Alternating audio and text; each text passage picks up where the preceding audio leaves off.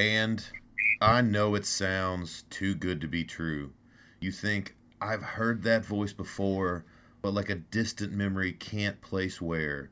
But my friends, it is true. It is the return of Deadbeat Radio right here on Outlander Media Network. We are so happy to be back. As always, I'm your host, Lance Adams, and I have a very interesting guest with us today.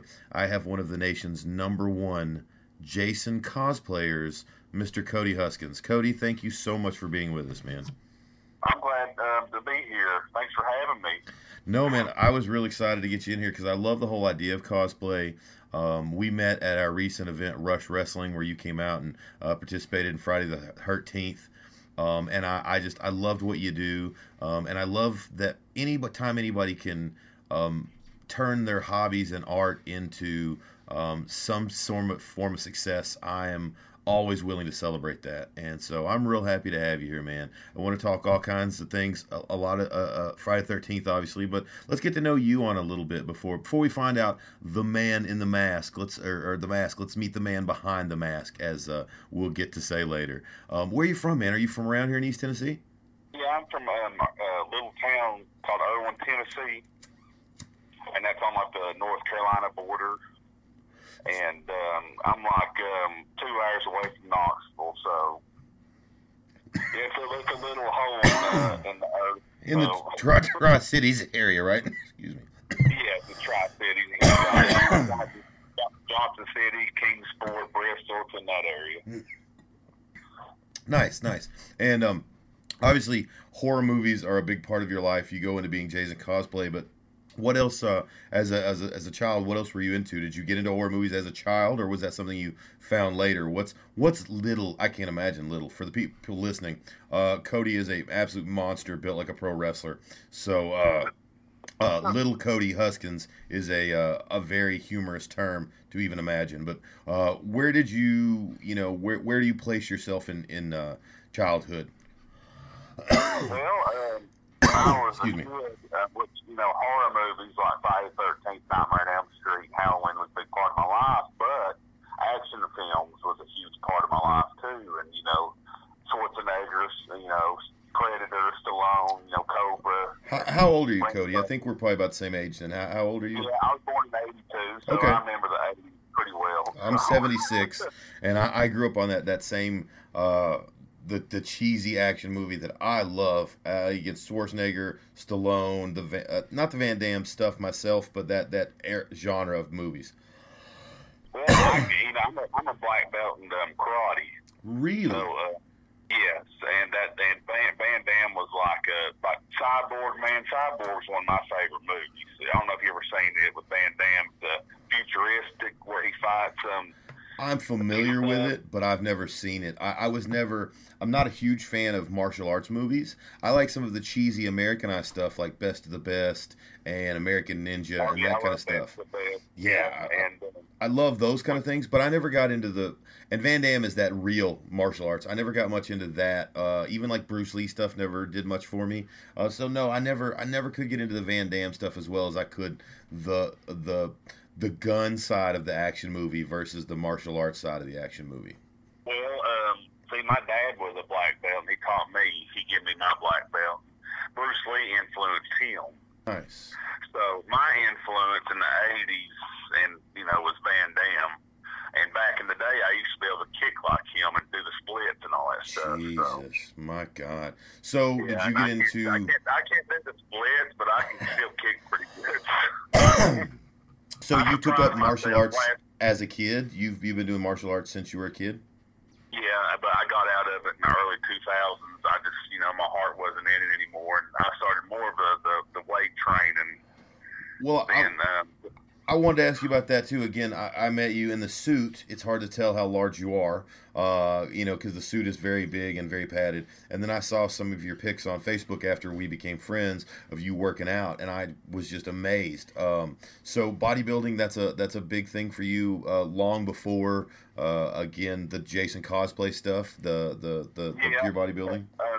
Yes, I actually, one time I wanted to be a pro bodybuilder, like the guys back in the day, like Dorian Yates. Right. The pumping iron. I wanted to do that, but it was just like, that's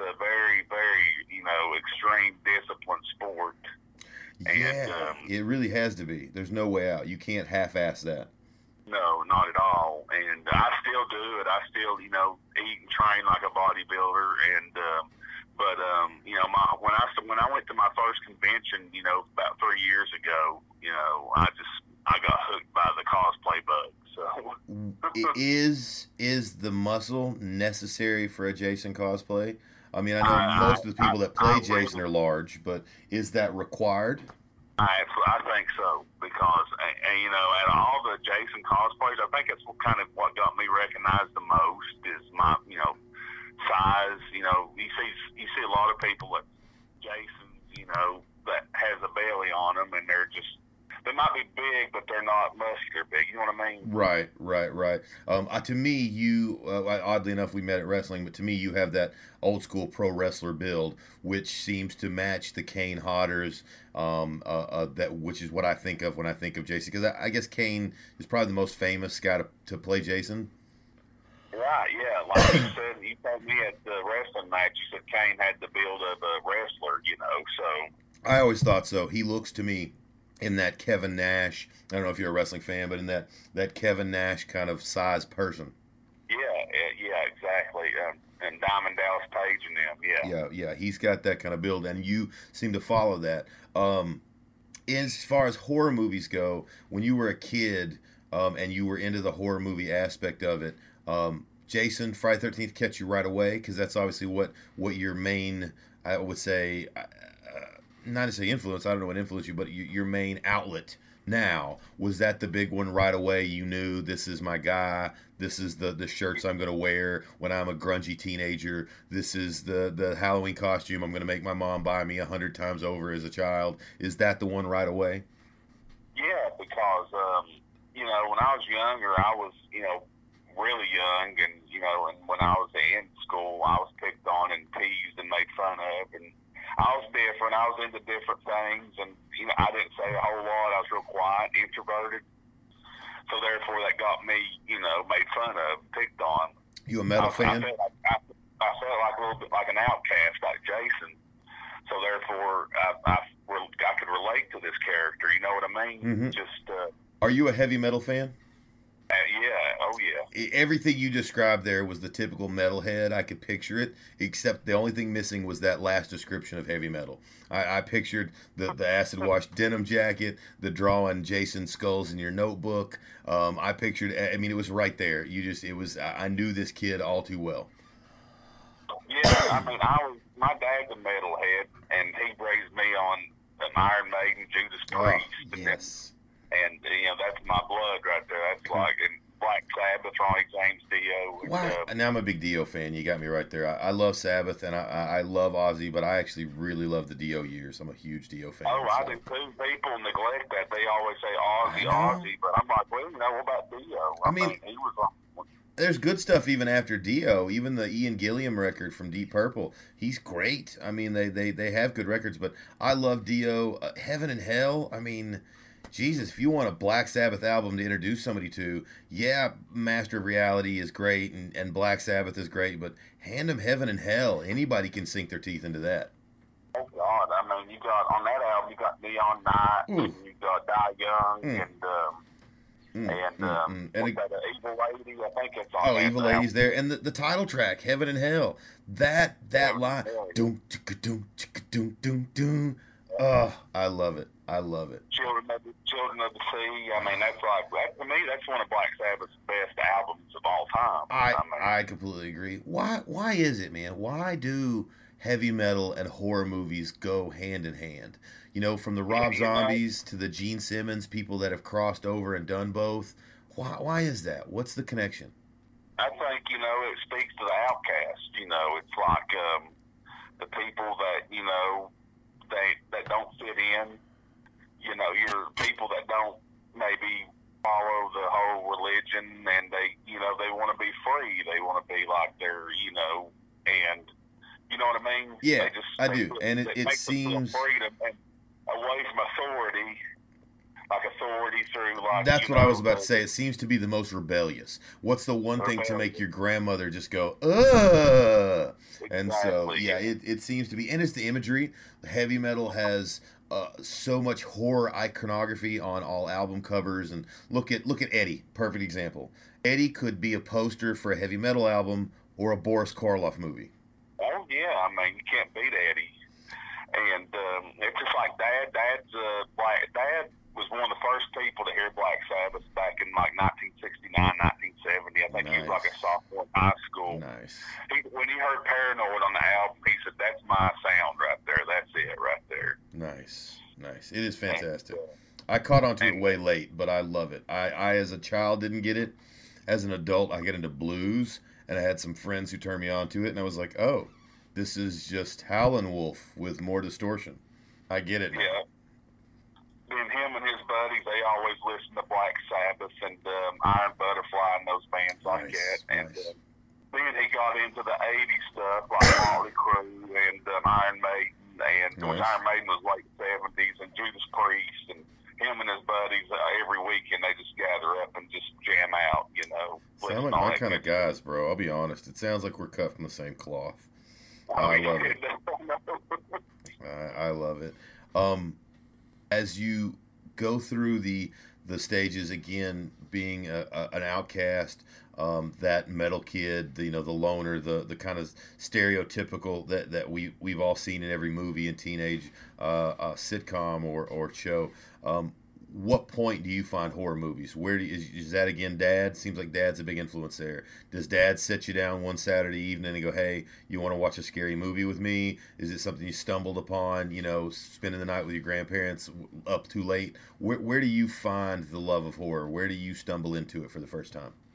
Well, on Dad's behalf, his thing back when he was a kid, and he introduced me to it, was the Hammer films with Boris Karloff, not Boris Karloff, Christopher Lee.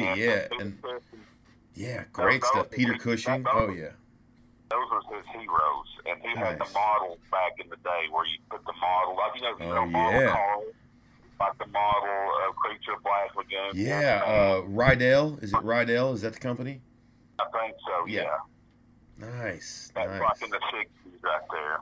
Okay. And I heard Kane Hodder in an interview said he had the exact same thing. He did the models, and So did you love it instantly? Like I've tried to I don't know if we have talked about family. I don't know if you have kids or not, but like I've tried to introduce my children to a few things that I love. Some of it they were like cool. Some of it they didn't pay any attention to, and some of it they really took to. And so when it comes to movies and music, I haven't really found that thing to just fall in love and bond with yet. When Dad sat down and showed you the Hammer films, did you catch it right away? Were you standing in the corner watching when he didn't know and absorbing? Like, how did you take to it at that age? Well, I watched those with him, but I'm telling you though, the Halloween and the Friday the 13th, Nightmare on Elm Street, I discovered that really on my own. Okay. And he wasn't really a big fan of those films. He loves Halloween. Most generation doesn't like the slasher film. The Hammer film generation typically doesn't like the slasher blood and guts.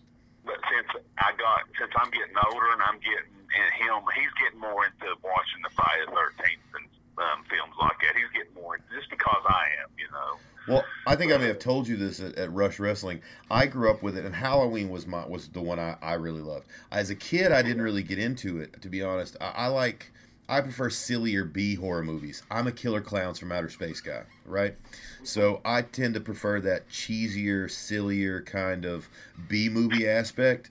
As a young adult in my 20s, I started getting more into the slasher films. I was kind of a wiener as a kid, and Halloween was the one that got me right away. The first time I saw it, that I really watched it, I was probably in my early 20s, which, it's been out for 20 years at that point, but I loved it right away. But I think I told you this that night, I've never seen a Friday the 13th other than the first one. And Jason, spoiler alert, isn't even really in it. So I've never even seen an actual Jason movie myself. Oh, wow, man. That's unbelievable because I've watched all of them about 100 times. And I'm familiar. I know the shticks. We even talked about it. I know the bag. You don't get the iconic mask till 3. I'm a pop culture geek, so I've never seen Casablanca. I know Play It Again Sam. So Jason's kind of in that same ballpark for me. I'm very familiar, but have never sat and watched it myself. Wow. Wow, you need to sometimes. What's your Sit down favorite? and What's the watch. one that you, if you're gonna go, hey, watch one? What's your favorite? Since he's the man, and I think he's the best Jason, Part 7, Kane Hodder's introduction. So Hodder doesn't come along till 7. Yep. I thought he And, had played way longer than that. I thought he was a mainstay. No, he played 7 through Jason X. He played in 4 films as Jason. How And how is Jason X received amongst Friday the 13th diehards? It seems stupid. Most people don't like it, but you got some people that are. I like it. It's different. It definitely ain't my favorite one. It is cheesy and all that because he's in space, and but it's not like the others for sure. Right. No, I mean they appreciate it because it's a Friday the 13th movie, but they're not crazy about it either. And you said 7's your favorite, which is what again? The New Blood. The New Blood. Is that the one where he shapeshifts as he goes? No? No, that's Jason Goes to Hell. That goes to hell. Okay. Again, I'm familiar enough to hold the discussion on that specific topic, but the New Blood. Is that the one? That's not the one where Tommy's supposed to take over either, is it? No. 7 doesn't ring a bell at all. The New Blood, I can't. Again, I'm familiar with Takes Manhattan. Obviously, the stick is Manhattan, even though he hardly is in Manhattan. He's on the boat the whole time. I know, you've got Goes to Hell and a few other that are real specific. 7 doesn't stand out to me. What is it I should know about 7 outside of Kane Hodder's introduction? Well, you remember how I was dressed at Rush Wrestling with The the kind of bone? rotted, Bone. the Yeah, rotted flesh? Yeah. Yeah, that's from Part 7. Okay. And Part 7 came out in '88. Wait, what's the resurrection on that? Is that in the lake, shocked? Is that where he gets electrocuted in the lake? Or is that the prayer from the girl? He does, yes. He gets and he fights a girl in Part 7 that's got telekinetic powers. Correct. Her dad, the bridge collapsing, right? She has the Yep, flag. that's it. Okay, so I am familiar with that one. All right, so that's how he resurrects in that one, is she says the spell, or she kind of fire starter him back to life. Okay, so I do know that one. That is highly recommended. I did some research, watched some of the people that I like talk about the films coming into this, and 7 is highly recommended now that I recognize the girl. That's the shtick I couldn't remember. Because each one does have a kind of a specific shtick. And that's one of the things I like about the Friday the 13th versus... Freddy seems to be stupid to me. I never could get into Freddy. I can't get into the silly. Michael Myers seems to be redundant. As much as I love Halloween, they kind of all do the same thing. Jason does sort of give you a new shtick with each one. It does. It's like a variety, and each Friday the 13th, he gives you a different look, And Yeah, because like we said, he's not even in 1. He's got the bag in 2. We don't get the icon till 3. Who would even think of that? That the minute you say Jason, you don't even have to give a last name. Most people wouldn't even say Voorhees. You instantly think hockey mask. And hell, that doesn't even come up till the 3rd movie. And that was actually just a gag. I think of the director, Steve Miner, and they was all just gagging, because there's a hockey mask on the set. One of the crew, or the production crews, was a hockey fan. The hockey mask was laying there. And Richard Brooker put it on with his outfit and his makeup, and they said, "Damn, that looks pretty good. We'll just use that." So there you go. That's It's how iconic. That was To me, the most iconic. As much as I love Michael Myers, or technically The Shape, as much as I love that, the William Shatner mask isn't half as iconic as the hockey mask. Freddy's claw isn't ever going to be as iconic as the hockey mask. It is, in my opinion, the single most iconic item. I'll say item, not necessarily person. Maybe when you put a whole character together, there might be an argument for a Michael Myers as a whole character to be more iconic, or a Freddy to be more iconic. But when you think single item, machete, glove, hat, sweater, overalls, man, the hockey mask, it's really got it. Yeah. And I even asked my dad, I said, "What do you think is scary? Do you think the hockey mask is scary or Michael Myers' mask?" He said, "Hockey mask." Agreed. 100% agreed. 100% agree. So, And I actually like The Bag. I think aesthetically, The Bag is my favorite. yeah, and it's kind of like, you know, you don't know what's behind that mask. You know, it's like, what is behind it? And behind that mask is a monster, you know. So, And, as you go through watching them as a kid, instant love, caught on right away. At what point do you start to branch out? I mean, do you stick with Friday the 13th for a good long while? You mentioned Halloween. As far as your love, how far into horror movie love and pop culture did you go? Like, did you just start absorbing everything and just go, oh, I gotta try this. What's that? Oh, Suspiria, let me get one of those. Did you just jump right in and start taste testing every type of thing? I did. Like, you know, back in the, you know, early 90s, mid 90s, you had of course, the rental stores. And I'd go days. every Friday or Saturday night and I'd load up on horror films. And it wasn't all just Friday the 13th. It was different stuff as werewolf movies, vampire movies, you know, was all that. And that's where I fell in love with it. Did you also shop for people that aren't? We're typically a bit older. Terry's not with us today because we love Terry, but we're all social distancing right now. So we're actually recording this remotely. So if it sounds like shit, blame me. But email Terry and tell him to send me better equipment. I literally have the phone rubber banded to the microphone. That's how ghetto we're doing this. But hey, got to do what you got to do, man. And it was worth it. But I would go into the video store. For those that are a little younger and don't remember the video store, it was just amazing. You had the saloon door with the pornos in the back, like a mystery section you couldn't go in. You could wander around. And to me, it was about the movie case. They say don't judge a book by its cover, but if I went by that, I would have never experienced movies as a kid. And horror movies of the 80s and 90s are the best covers ever. I absolutely 100% agree.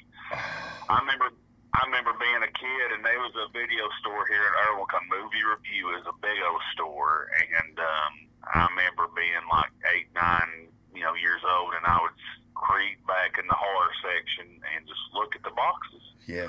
And I wasn't, back then I wasn't old enough to watch that stuff, but I just loved the horror. Yeah. They still stand out. Movies I never saw, I can tell you everything about the cover art because I remember the box vividly. Basket case, Happy Birthday to Me, all these things. I remember them grateful. I can picture the art just spot on. Never saw the movie because, again, I was 8 or 9. It was my older brother was into that. I wasn't ready for it. Like I said, I was Bobby Hill as a kid, so I was a wiener. But I vividly remember these just gorgeously grotesque monstrosities of box art. And I would actually pick up the box and look at the front and back. Yep. I remember looking at Friday the 13th for some reason always caught my attention than the other ones. I think it's one reason why I love it so much. Yeah. You had the one, say, for example, part 3 where he's stabbing through the shower curtain. Right, because it originally was 3D, right? When it released in the theaters, it's 3D. Friday the 13th 3D. And you look on the back of it, and that has the little images, and that has the guy that got, bent in half, and he's up in the rafters. And I could still see that image, So. I can't think. I'm trying to picture. I said I can picture clear day. I'm trying to think of the movie, and you may know it. It shows a guy's head by itself, a black, almost like the Queen Bohemian Rhapsody. You just see the guy's head, his mouth is open, and there's a kebab coming through his throat. That's Happy Birthday to Me. Happy Birthday, exactly. That's exactly what it is. Okay. I so remember that. And again, what is it? It shows the girl from the back at dinner, knife behind her back, her hair is braided in a noose. If Terry was here, he could look it up for me. April Fool's Day. April Fool's Day. Those two, and Basket Case, where it shows Basket Case kind of reaching out. Those three are, to me, when I instantly, even of all the silly, wacky John Candy comedies I rented in those days, when I think back to the video store of young Bobby Hill riding his bike with Joseph Redcorn down to the video store, those 3 movies are the first 3 images that pop in my head. Are they really? They are 100%. And the truth, I've never seen any of them. I've seen most of Basket Case, but I've never seen them all the way through. But those three images are the first three things that pop in my head when I picture myself, my son's age, riding down to the video store. Wow. I've seen April Fool's Day. I've seen Basket Case, and I've seen Happy Birthday to Me. But actually, I watched those not too long, just a few years ago. I never did watch them as a kid. With the rise of internet streaming, man, there's so many great outlets to catch up all these old horror movies. Are you familiar with Tubi? I do. Yeah, I got Tubi, for anybody listening, is free. So you don't have to have anything, subscription, anything. You have to watch commercials, but it's less commercials than YouTube. But packed. I mean, especially in the horror movie genre, cheesy monster creature features, any kind of horror movie you like, from the cheesiest to the most grotesque to the most just whatever. There are tons there. And I was blown away by the selection of again, the things that I liked: Saturday the 14th and Killer Clowns from Outer Space and all the stuff. Wacky B movie stuff. But there is a ton of. I also like the big creature features. Any monster animal way too large terrorizing people, I'm in. So all your alligators, piranhas, all that stuff, I'm in. I love it. And so there's a ton of that on there. Yeah, I mean, speaking of, you just mentioned the movie Alligator. I think it was like in the early 80s. Yeah. And man, that was such good effects for back then. Oh, I mean, yeah. they had the alligator busting out the street, and you don't find alligator movies like it. They all use that CGI. Yeah, there's a few good ones. Lake Placid was really good for its time. That looks like a real alligator, especially if you consider that it's 20 years old now. But yeah, the CGI stuff isn't as good to me. It works sometimes, but most of the time I'm like, man, build a rubber model and just a matte painting. Yeah, I mean, like that alligator movie, and that's my favorite creature feature movie. That's that good. movie, With Robert Forster. Yeah, and you had that little boy. They pushed him in that pool, and it just showed that alligator just gulp him up, you know. For people not our age too that don't remember, this caused real panic. People really did think the movie is this kid wins an alligator at a carnival or a county fair, like you would win a goldfish or a mirror with Motley Crue on it. That's from our childhood. He wins an alligator. His parents go, oh, hell no. They flush it down the toilet. It grows to be ginormous size, terrorizes the city. Well, the fear of flushing alligators or alligators in your toilet was real back then. People really thought this was something, and movies like that were so convincing, people bought it. I know, yeah. I mean, I remember that. And it's for the listeners listening, this is a spoiler alert. Do you remember in the first alligator, at the very end, it shows another little baby alligator go down in the pit? Yes. Yeah, and again, people bought that stuff, and it's so over the top and silly now. Nobody Lake Placid is a good example. Nobody would have thought that this giant man-eating saltwater croc lives in just some Idaho lake. Nobody's going to panic over that, but we did back then. Just if you show Satanists listening to heavy metal in a movie, it was real. People bought it. It was just it was a different time. People fell for certain horror movie, I guess, fears. People really did fall for it. Yeah, they did. Yeah, you're right. I played a lot of Dungeons and Dragons, and back then that was the big, you're going to run off in a tunnel and, kill my cat and, commit suicide. And it's like, none of that's real, but because you saw it in a horror movie once, it's got to be. Crazy. Yeah. Crazy. The one for me, and it still scars me on a point where I love it, but I have trouble watching it. Again, my brother watched a lot of these crazy movies while I stuck to the cheeseball stuff. The USA Up All Night. I don't know if you're old enough to remember that. That was what my love.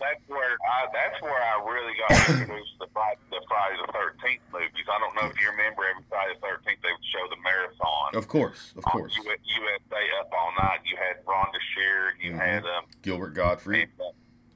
Yep. And that's where I got the really loving the movies, just watching that. Well, most of the time they showed, they'd show like Maximum Overdrive, but they would also show like The Stuff and Sorority Babes, The Slimeball Bolorama, and that kind of cheeseball horror movies, and I fell in love with that. And so I just absolutely worshipped it. But the one real like vicious horror movie that I remember trying to watch, like I described earlier, it was the one where I'm hiding in the corner of the living room, watching over the couch as my mom and older brother watch it, is American Werewolf in London. Oh yeah, that's. But the funny thing is, it's not the werewolf that scared me. It's the zombie Nazis, where he's having the dream sequences, and they keep busting in his parents' house, to me that, and to this day, it is one of the most shocking, just startling. It still causes a physiological response in my breath quickening and my skin tightening when I see it. There's just something about the Nazi zombies from that. The werewolf never terrified me. I thought it was awesome, but the Nazi zombies had me so absolutely petrified. You know, it's funny you mentioned that because when I was a kid, that was actually one of the first horror films my dad showed me. At the beginning of that movie, it has them two guys in that field, and they're like scared. They hear that wolf howl, and that's a vicious howl that it does. Oh, so good. And it jumps through there, and that scared the shit out of me when it jumps and bites them. Then Dad showed me the what you just said, the Nazi one. Mm-hmm. That scared me to death too. So I'm on the same page as you. To me, that was the most terrifying. Yeah, it was. It was just, and I don't know who did the makeup. I don't think that's Tom Savini. I don't know who did that. Whoever John Landis got to do that. Rick Baker. Oh, of course. Yeah, I knew he did the werewolf. I don't know why I didn't place that he didn't do the zombies too. They're just so. Rick Baker he did that, and he did Michael Jackson's Thriller. He did the zombies in that. Yeah. Baker's great. Well, now that you say that, I never thought about Baker doing that. I knew John Landis directed both. And now that you say that, the zombies from Michael Jackson's Thriller do have the same color palette and overall style as the American. That makes a lot of sense. I never clicked on that. And with John Landis doing both, that makes perfect sense. That was John Landis' go-to guy from special effects was Rick Baker. How can you not? I didn't realize this till not too long back that he had been working on The Howling and left to go do American Werewolf in London, which is why when you watch The Howling, it looks like half-assed versions of Rick Baker's work, because it literally is where he stopped halfway through working on it. Which I like The Howling, but it wasn't near as big budget movie as American Werewolf in London. No. Werewolf movies need to come back. Those were great. Wolfen with Jack Finnegan. Even The Wolf with Jack Nicholson in the 90s. Werewolf movies are severely deficient right now. Well, my favorite werewolf movie of all time is Silver Bullet. Okay, good one. Very good. And which, honestly, I love that movie. God, it was so scary. But when you get the very ending of that werewolf and it shows it, it looks like a big teddy bear. Yeah, it's not great. And if it would just look like the werewolf in like American Werewolf in London or Howling, where it's real vicious looking, it'd been a lot scarier. But you finally get this werewolf, and it just looks like you just want to give it a big old hug. That makes me think. You talk about a movie where it kind of loses you. Have you seen Jeepers Creepers? Yeah. Oh yeah. The first hour of that had me pissing in my pants. And anybody who knows me knows that's not hard to do. I'm super susceptible to jump scares. I will jump, scream. I actually have a joke I tell on stage that's based on a true story. I got so scared at Scream that I peed on a stranger at the movies, and that is true. And I'll tell you that later. But with the jump scares and the way I'm so susceptible to it, Jeepers Creepers set up so great. That first hour where he's in the rearview mirror and is playing with you in that big monster truck, and I was on it. The guy gets to they stop at the house. He falls into the well, all covered in skulls. I'm terrified. I'm on the edge of my seat. The thing steps out of the truck. It launches its wings or spreads its wings. You get a close up. And I start cracking up. I was like, what? I'm out. That's not scary. And it took me so out of the moment because I'd had this wonderful setup. All of the sensory vibe to scare you was there. The actual monster shows up, I'm out. I'm done. Didn't terrify me at all, and I hated it. If they would have played it off like he was like a bat, you know. Yeah, exactly. I think it'd have been a lot scarier if he'd just been this real demonic looking thing that was hard to kill. Yeah. That would have been a lot better than him just flying around and swooping and grabbing people. You know what I mean? Like, doesn't always have to be that way. Look at Phantasm, the tall man. He doesn't even have a name. It's just an old dude who might live down your block. But it's done so terrifyingly. They've set up such the ambiance and the vibe and just the feel. It's palpable. And so when he appears, you're like, oh my God, I know what this is because you've set me up for it. Jeepers Creepers could have done the same thing by giving me Zombie Undertaker, which is basically what they kind of set it up for a split second until, again, it becomes Batman. No, I agree. And then, I don't know if you ever seen Jeepers Creepers 2. No. You probably don't want to see it. It's all about his backstory, and he's pretty much just a gargoyle or bat, like you said, Batman, just flying around, grabbing kids off a bus. So Don't goofy. waste your time with it. Yeah, I didn't. On the reverse side of that, there was a movie, People Under the Stairs, Wes Craven classic, often forgotten. Not scary at all. But I'm terrified through the first half. All this thing behind the wall. And then when it finally shows Roach, the main person under the stairs, and I had seen this actor in so many comedy movies, and he's in a commercial at the time where he's eating a peanut butter sandwich and trying to answer a phone call, and I don't know if you remember that, and he shows up, and I was like, well, I'm not scared anymore. I know that actor. And again, it just took me right out of the moment. And I was like, oh, shit, I was enjoying this. I was scared. I'm the guy that will scream in a horror movie and scare the other people watching because I'm the one who screamed. Yeah, and I did that in People Under the Stairs earlier when it like jumps up against the wall. I scream, so everybody else screams, so people throw popcorn and pillows at me and give me that, oh, man. And then when it finally shows up, they're like, really, dude? You were afraid of that? And I was like, yeah, my bad. I got nothing. I should probably just go ahead and apologize. That's not scary. Oh, wow. Yeah. It's funny how you take Wes Craven or some of these great horror movie directors, and then they do make these odd pieces that stand out, and you're like, that's not... It's so weird because you think about, like, The Hills Have Eyes, which to me is one of my all-time favorites. Terrifyingly scary. And then you put it next to this later kind of, I guess, cash grab of a movie that's not scary. It's classic now, but it's kind of... It shouldn't be. And so you're like, how did this happen? Who directs the Friday the 13th? Because, like, I know it's not the Wes Cravens, it's not the Clive Barkers, it's not the people that make these names for the creators. You know, certain creators, Guillermo del Toro, Wes Craven, Clive Barker, you know, a lot of these people, their name is what holds a movie. Where the Friday the 13th come from, man? Like, is that I'm not familiar with the director. I'm not familiar with the writer, creator. What's the shtick there? Is there a reason that they even exist? As a diehard fan, I'm assuming you would know that if it's out there. Yeah, I do. Friday the 13th started out as it was Victor Miller wrote the script, and Sean Cunningham directed. Okay, so should I know these names from anything else? Because they don't ring a bell on their own. I'm trying to think of anything else Sean Cunningham did. Sean Cunningham, all he's really known for is Friday the 13th. So that is their claim to fame. These guys got famous doing this thing, and that's what they're known for. Well, have you ever heard of a movie called Last House on the Left? Yeah. That was Sean Cunningham and Wes Craven. They both did that film. Oh, okay. Okay. So there is a family tree between Jason and Freddy. Exactly, yeah. I did not know that. Okay. Again, not a diehard fan. I'm, Casablanca.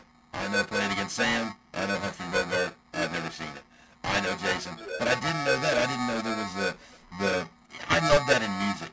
Where you have a family tree, you have Deep Purple, then you get a replacement singer, which is David Coverdale, who goes on to make Whitesnake. The lead singer originally, Ian Gillan, does a stint in Black Sabbath. I love those family tree branches, and I didn't know Freddie and Jason shared that. I thought it was just two icons that people fantasy pitted together?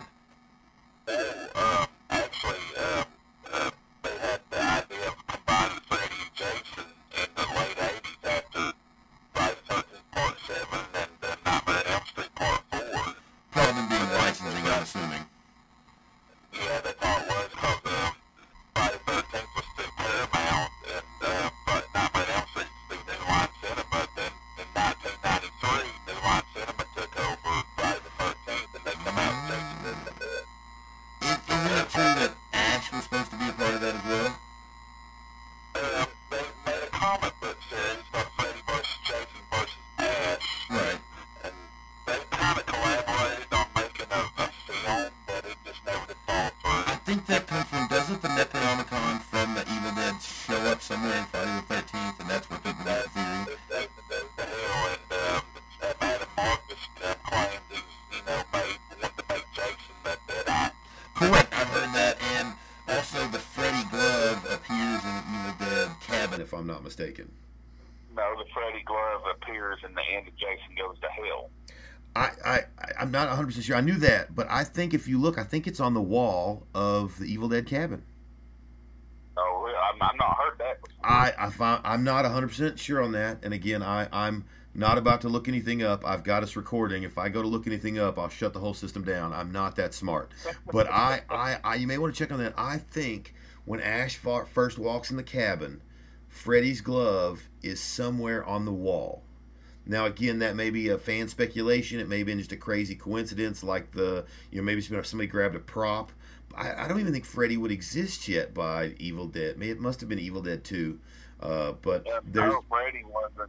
He didn't come until 1984. I think Evil Dead was like 1981 or 1982. So it may be Evil Dead 2, but I know there's Evil Dead 2 was in 87 or 88. So you could have had Freddy by then. So maybe it's Evil Dead 2. I don't like Evil Dead 2. I love the first one, but I don't like Evil Dead 2. So I can't swear to that. But I knew there was the tie there, and I knew there was the Necronomicon.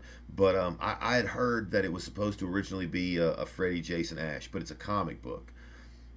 Yeah, and see, with our fan, we'll talk about this here in a little bit. Our fan film is continuing off. Okay, yeah, because that is one of the things I want to talk about. I was going to take a break here shortly. We were coming up on it. I figured we'd find a moment and we'll take a little bathroom break and put in some sponsorships here. But I want to talk to you about the fan film. But for a long time, that's kind of what people with Freddy vs. Jason was. It was just this fantasy film. But I didn't realize, like you said, that the two directors had started together and branched off. I wonder how much behind the scenes. I wonder if each one discussed their idea. Hey, I've got this concept. And then later went off and did it separately. I wonder if there was ever I remember him talking about that back then. I remember when he, pitched me the idea of this. I'd love to know those behind the scenes things. I think that's awesome because I haven't seen the Freddy vs. Jason, but was it satisfactory to a Jason fan? Are you happy when this fantasy film you've looked forward to your whole life comes to be? When I first seen it, I was like everybody. I went on opening midnight. That the movie gets released on Friday. I went that Friday morning at midnight to see it. I was waiting in line, and I've been waiting, like 12, 13 years for it. And now, are you a Freddy fan too? Yeah, I like Freddy. I can't get into it. And I mean, not as much as Jason. Of course. Which in order, it's Jason, Michael Myers, Freddy, then Leatherface. That's my order right there. Okay, good. I love Leatherface. I'm a big Texas Chainsaw guy. That's one of my favorites. I'm a big Tobe Hooper fan. So when I seen Freddy vs. Jason in 2003, I was like, God, that was such a good movie. Then throughout the years, I look back and I've been watching it, and I'm like, there are so many flaws in it. Is it? See, again, I don't care about Freddy, so I'm just going in purely rooting for Jason, which I'm assuming everybody goes in rooting for a guy. But I thought, I don't like Freddy. I don't know enough. Again, I'm not a dire Jason fan, but the thought didn't appeal to me. I guess because I hadn't wish listed it all these years. But I never understood the concept of what they were trying to do, because apparently the kids summon Jason to do their bit to beat up their bully, Freddy, right? Isn't that the shtick? They summon Jason to be the bully to the bully. Well, for the 2003, Freddy summons Jason out from the grave to go to Elm Street to kill the kids so they can spark fear that Freddy's coming. But no, it's this big guy with a honky mask. So then as the fear starts developing and starts building up, and Freddy finally gets his powers and starts being able to kill people. So Freddy uses Jason as a tool. He hires a minion.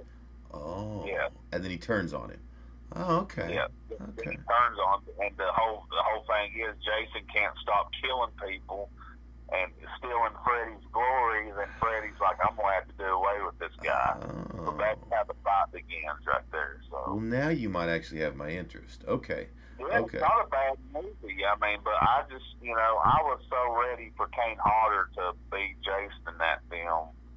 And the guy that got to play Jason, Ken Kurtzinger, I just don't think I was really let down. I was. People don't, if you don't study the films in a way that a true fan does, people don't realize that a dude in a suit is not the same as another dude in a suit. You think, well, it's not really acting. The hell it's not.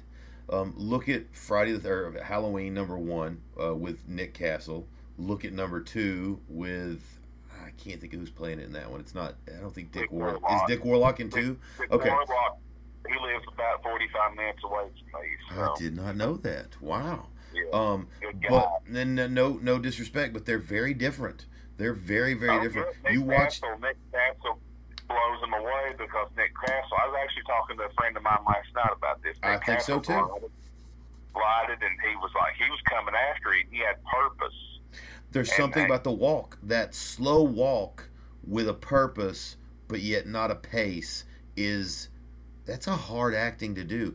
Physical acting, pantomime, is very hard. You may not be making facial expressions, but it is hard, and especially hard to come in to be #2 or #3 and try and mimic it. But watch Halloween 1 and 2 that are supposed to be one night. They're literally supposed to be one story, so you can watch them in theory back to back and make one movie out of it, and you will see a significant difference in the man behind the mask. Yes. Yeah, I totally agree. Yeah. Oh, Leatherface is another big example. The non-Gunnar Hansen Leatherfaces are very different than Gunnar Hansen. Oh, yeah. I mean, what's his name that played in the second one? What's his name? I can't think of his name, but he's far sillier, I think, to me, in his motions. I watched Texas Chainsaw Massacre 2. I'm not a big fan of it. I have friends that love it. I love it. I'm a big Dennis Hopper fan. Well, he's in it. Yeah, I mean, it's not a bad. It introduces Chop Top, and it's a classic, iconic film. Again, falls more to the cheese side, which I like. Yeah, and I don't mind it. I like the first one better, but the guy playing Leatherface does this little dance. I don't know if he's doing that to be funny or is just but. When Gunnar Hansen came after it, he came after it. Yeah. And size makes a difference. It's hard to get people to replicate size. We talked about it earlier about the Jason having to have the body. I love the guy that Rob Zombie got to do Michael Myers in his movies, Tyler Mane, professional wrestler. Tyler Mane, he is he's like 6'9" and like 290, 300 pounds. I mean, he's a monster. Yeah, I mean, people also may recognize him as Sabretooth in the original X-Men movie. Yeah, and that's so right. he was a former pro wrestler and an absolute just behemoth of a man. And I think it really makes the role, it really adds to it. It gives so much more dimension. Just the minute he walks on screen, you don't have to have him near anything. You don't have to have anything to size compare him to. You can look at the square monster that stepped on the screen and you're instantly afraid. That is a very hard feature to come by. Yeah, I mean, he dominated. I think he did an excellent job as Michael Myers. I mean, I love to say there's a scene in Halloween 2, the Rob Zombie's Halloween 2, where she's having a dream of him being in the hospital coming after her. Mm-hmm. And he walks in that little lobby area there and just stares at that woman that he'd been killing. Just the way he looks right there, he just looks so I love him. I thought he was great as Sabretooth in the original X-Men. I'm a big X-Men fan too, a big comic book guy, and so I love Sabretooth the character. And the first time I saw him, I was like, oh, they wasted him. It didn't really do much with him, but he physically had the look spot on. And so yeah, I think he was great as Michael Myers. I like actually Rob Zombie's Halloweens. They take a lot of shit, but I actually really like him. I think he did really good with them. I think so too, because he made them his own, and I think they stand out from the. I mean, you got John Carpenter's Halloween, which is then you classic. got Rob Zombies has his own thing. I like the backstory. I like the stripper mom, the abusive stepdad, the killing the animals. One of the things I like about John Carpenter's is the ambiguity. The why did this kid kill it? Why did he do it? They never tell. I mean, Loomis just says he's pure evil. I got nothing. I got nothing. Yeah. But I do like that Rob Zombie went, no, let's do something with this. Let's do. Not everybody can beat John Carpenter and sell you an empty bucket. And that's what Michael Myers is. It's an empty bucket. There's no Jason, Freddy, Chucky, even Leatherface to a degree. Much late, I guess that comes out also in reboots and stuff. But has a bucket full of reasons that they're there. But Michael Myers, hey, in the opening credits, this kid just kills people. Why? I don't know. And that's an empty bucket. There's nothing in there, and John Carpenter sells it to you masterfully, and that's not easy to do. And Rob Zombie went, I can't do that. I got to put some stuff in this bucket, or nobody's going to buy this. And I loved what he put in the bucket. Yeah, Rob Zombie gave him a backstory, so I like the way he's attached to masks. He gave the masks a reason to be. Hey, I'm not a person. Masks gives me personality. That was cool. Oh yeah, when he was locked up in the asylum, he made his own. Yeah. Yeah, I thought that was really cool. And I want to talk more about masks. We've been on this for a minute. Let's take a break for a second, Cody. Let's pay the bills with some sponsors, take a quick bathroom break. We'll come back and we'll talk about the movie you're making, because you're actually doing a fan film. You're actually taking it to the next level, and you're doing your own fantasy film, and I really want to get into that, and I want to tell everybody where they can find you. And then we have the 5 to Drive, our questionnaire. We ask every guest. I can't wait to get some answers.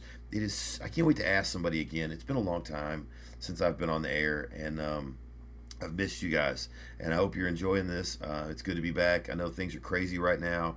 I hope everybody's doing good. Cody, are you hanging in there good through this? Are you this crazy time right now? Are you and your family doing okay in it? Yeah, we are. I mean, I'm like everybody else. I mean, I hate it, what's going on. It enables me to go out and do the things I love doing, like going to the gym and stuff like that. Comedy. And I mean, we live by the crowd. yeah, we do. And I do. My job is essential, and I still have a job. Good. So I'm lucky too. I'm blessed. I do customer service for a company and a call center, and we're doing work at home. So they've luckily allowed us to take our gear home, and so I'm still able to put food on the table, and I'm blessed, and a lot of people aren't. So I'm really glad that you're blessed to be able to do that as well, even though that you're putting yourself at a danger of being essential. We thank you. But I thank you for being here, man. I thank everybody for listening. Again, if you've made it this far, thanks for giving me another shot. Let's take a break. We'll be back with Deadbeat Radio. Cody Huskins, the man behind the mask, the greatest Jason cosplayer I've ever had on the show. How's that for sure? Number one.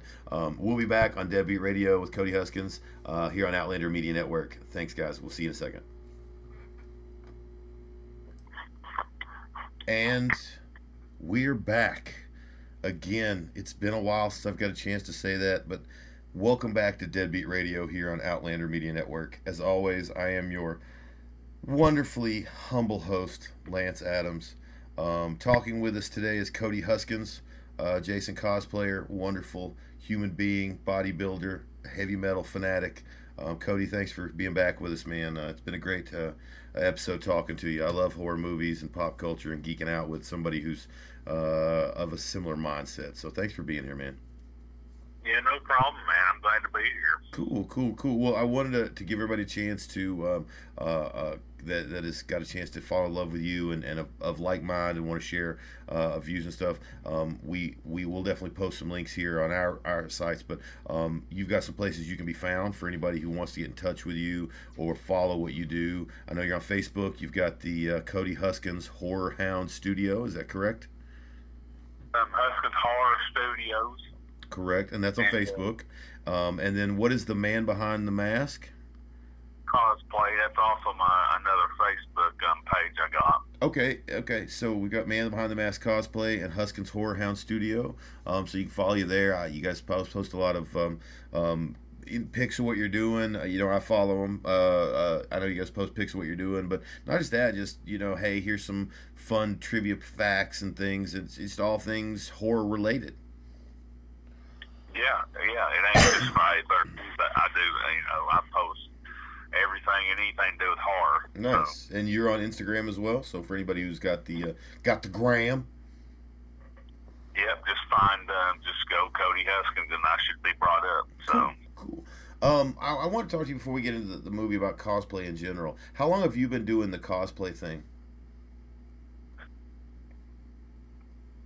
Well, I've been doing it since I was a little kid. I actually remember dressing up as Jason like in the early 90s, but a little old cheap white mask, Nice. As far as like conventions and stuff, how long have you been doing that? About 2011. Nice. I think it's when I really started doing it. And it can be a full-time job. There are people who travel around and do cosplays at conventions full-time, and because it's a lot of work. I mean, I want to make sure people understand that it's fun, but it's a lot of work. It's a lot of money. Those costumes aren't free, whether you purchase them or create them. They're expensive. You guys put a lot of work into what you do and a lot of time and a lot of money, and so you go to these conventions and you guys do get paid to be there sometimes you're not. So it is a labor of love, but you guys do work very hard at that, and I want to give a lot of credit for that because you made your costume, right? You don't purchase anything. Obviously supplies, but you create your own costume. I do. I do have other artists that makes the little pieces. Right. But me and my dad we get the pieces and we might touch them up a little bit, and then we just put the whole thing together. Now, did you tell me you have multiple Jasons? You have multiple versions you do? I do. I got Jason from part 2, 3. I'm working on 4 right now. 6, 7, 8, and 9, and NES Jason. Oh, nice, with the kind of neon purple. That's cute. Yeah. Nice, very nice. When you get requests, when you get a gig somewhere as a cosplayer, like with Rush Wrestling, do you get a request for a specific look? Do you just go, hey, I'm going to be this one for this? Is that your choice, or do people go, hey, we want you to come, but will you do the bag from 2? Will you do the rotting from 7? Do you get people ask for a specific version? Usually I do. Okay. Somebody will send me a picture and be like, this is what I want you to be. And you know instantly when you see the picture which one they want. Yeah. Nice. And with Rush Wrestling, I just was like, I did a new part 7, the rotting one, and I was like, Chris, because Chris was getting a hold of me to do it, and I said, Chris, I'm going to do this one. Yeah, do it, man. I love that. So that's what I ended up doing for that. Nice. What's your favorite? Like, if you get to pick, if people were just like, come, what do you want me to do? I don't care. Come as Jason. What's Cody picking out of the closet? Probably part 7, because that's everybody's favorite look. That's the hardest to work in. I tell you that right now. It's the hottest, and it's the most grueling. Yeah, because like 2 is just a pair of overalls, right? Yeah, and the bag. Overalls and the bag over your head. Yeah, and 3 is just regular clothes on, pretty much, with a hood and a mask. And 6, the same thing. But when you get into 7 with all that rubber latex and rubber on you, because you've got body parts sticking out of clothing too, like rotted body parts. Excuse me. You've got like the protruding chest piece. I noticed that was a big one. Excuse me. That gets really hot. I can imagine. all that pounds of latex and rubber on you. Jesus, I can And, imagine. you know, and the rest of them ain't too bad. So Do you do Jason X as well? Is that something you would do? I know we were making fun of it earlier. Is that I something you would might consider? do it later on. But right now, I'm just going to concentrate on 4. And I don't know if you played a video game on Friday, but I'm working on I'm going to be working on a Savini Jason, where he's got chains wrapped around him, and he's all black. It doesn't ring a bell at all. I mean, obviously, I'm familiar with Tom Savini, makeup extraordinaire artist to the Romero films and so much of the gore from the 70s. To a different generation, most famously seen in From Dusk Till Dawn. But I didn't. What is Savini's Jason? What's that one? I'm again, the chains and the black. What is that from? It's from the video game. The video game come out about 4 years ago. Oh, the online game. Oh, yes, yeah. My wife actually plays that. Yeah, and the online where you were either trying to survive or play. When I think Friday the 13th video game, I think the LJN NES that we were talking about, the bright purple. But yeah, I haven't seen that look, but I'm familiar with the game. I'll have to go check that out. Okay, yeah, he's got all black on, and he's got chains wrapped around his body. Nice. And he's carrying around a big pitchfork. Nice. So, is there a working on big Jason cosplay community? I mean, is there a lot of you guys? Is that a very popular cosplay? It seems, I don't want to say easy, but compared to like a Freddy, where you've got to do prosthetics, you don't have to do prosthetics with Jason. You can get by with Jason. There are looks you can do, because you mentioned some are easier than others. Jason is one that does have easier way outs if you wanted to go that route. Michael Myers, the same way. It's a mask and a pair of overalls. That's an easy one. Jason has a lot of detail in his stuff. I mean, more than what a lot of people think. They think it's just no, like the crack. The crack appears in one and it continues for the rest. The red marks over the eyes. It's not just any hockey mask. It's a very specific look and very specific things. But I was talking like compared to like a Freddy, which will take prosthetics for a cosplayer. A Jason cosplayer can get in very cheaper and easier than some of the other cosplays. Michael Myers the same way. You can get in cheaper and easier than that. Than say again like a Freddy, for example. But is there a big community of Jason cosplayers? Is it a popular one to do? There's several of us. The Gallows goes to hell guys. They got their own like Jason cosplay, and a friend of mine, Frankie the 13th, he's big into, but he does. I think he just does like a part 7 and part 8.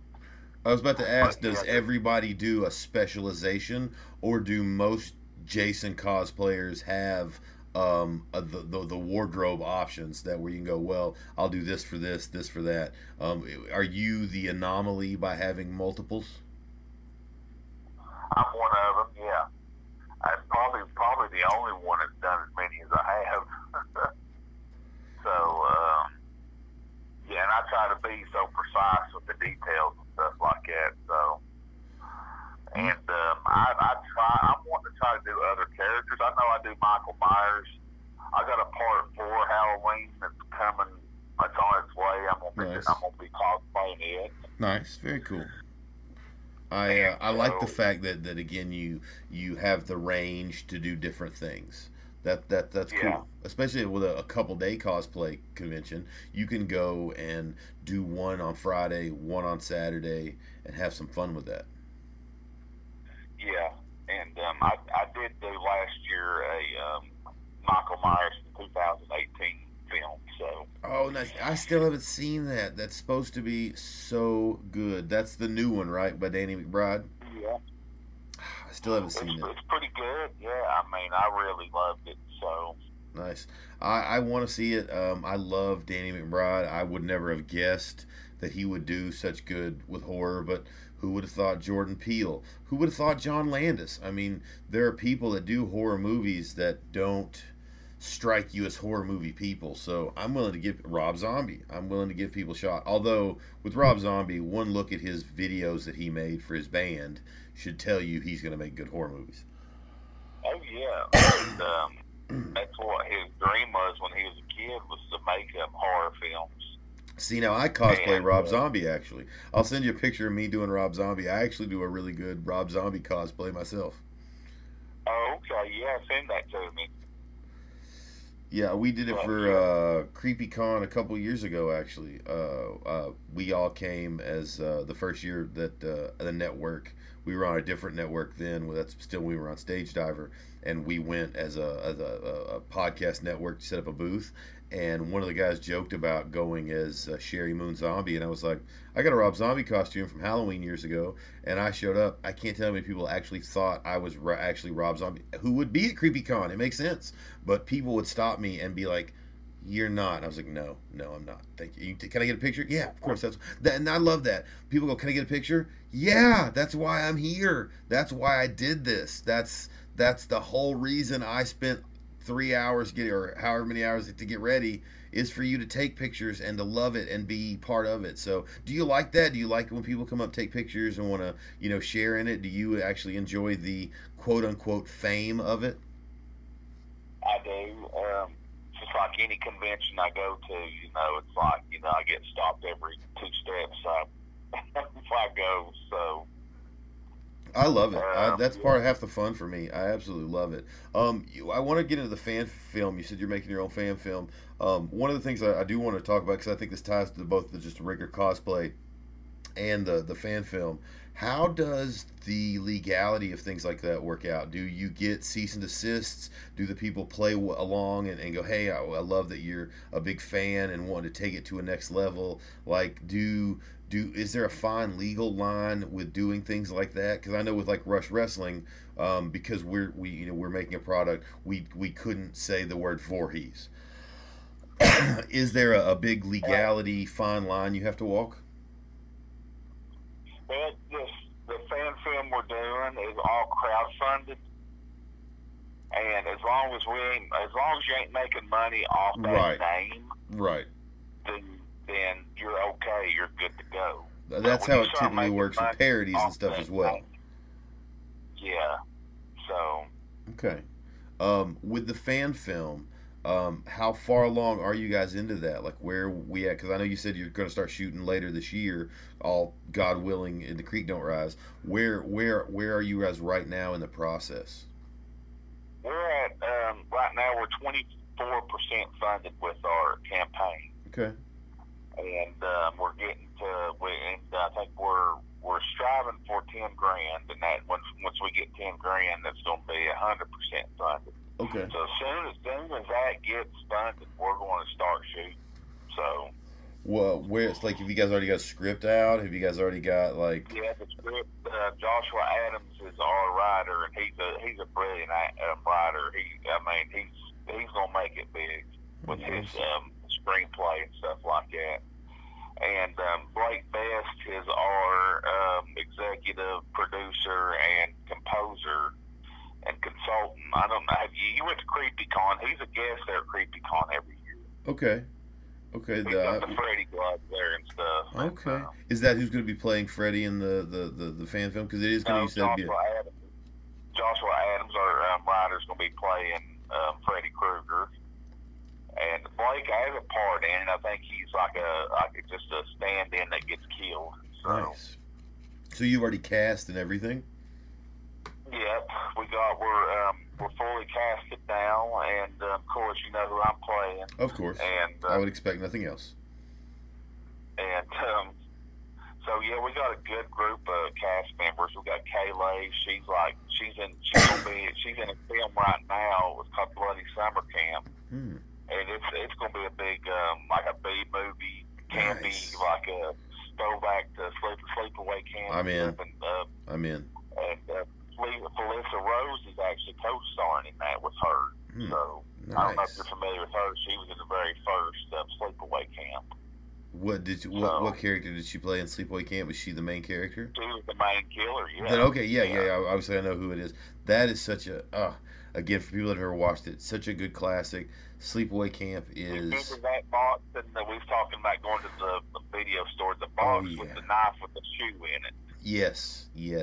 The Image for me, that's another one that I didn't watch till I was way older, but I remembered. I was like, I'm going to watch this. And I watched it one day randomly. And The Image at the end, and again, I hate to say spoiler alert for a 30-year-old movie, but the image at the end when they reveal the killer, again, it's not the part that should terrify you that does. It's the face. And then what's sad is I don't think that's any kind of makeup or prosthetic. That's just her face. But it is so unsettling. I know, and that noise she's making, she's going, sounds the way she's making. It is. It is. I remember when I watched that the first time, that was just maybe like 9 years ago, 8 years ago when I first watched it the first time. I was like, oh my God. It's unsettling, and there are little things, a lot of little things like that. The crab walk in The Exorcist, or even The Grudge, the nurse on the ceiling in The Exorcist 3. Those little moments are just so unsettling. There's something about them, and you can't put your finger on it. But that face when they reveal the killer in Sleepaway Camp is just so unsettling, so unsettling. Yeah. So with a fan film. How do you decide how much to ride the line as far as tribute versus pretending we were the real people making the real thing?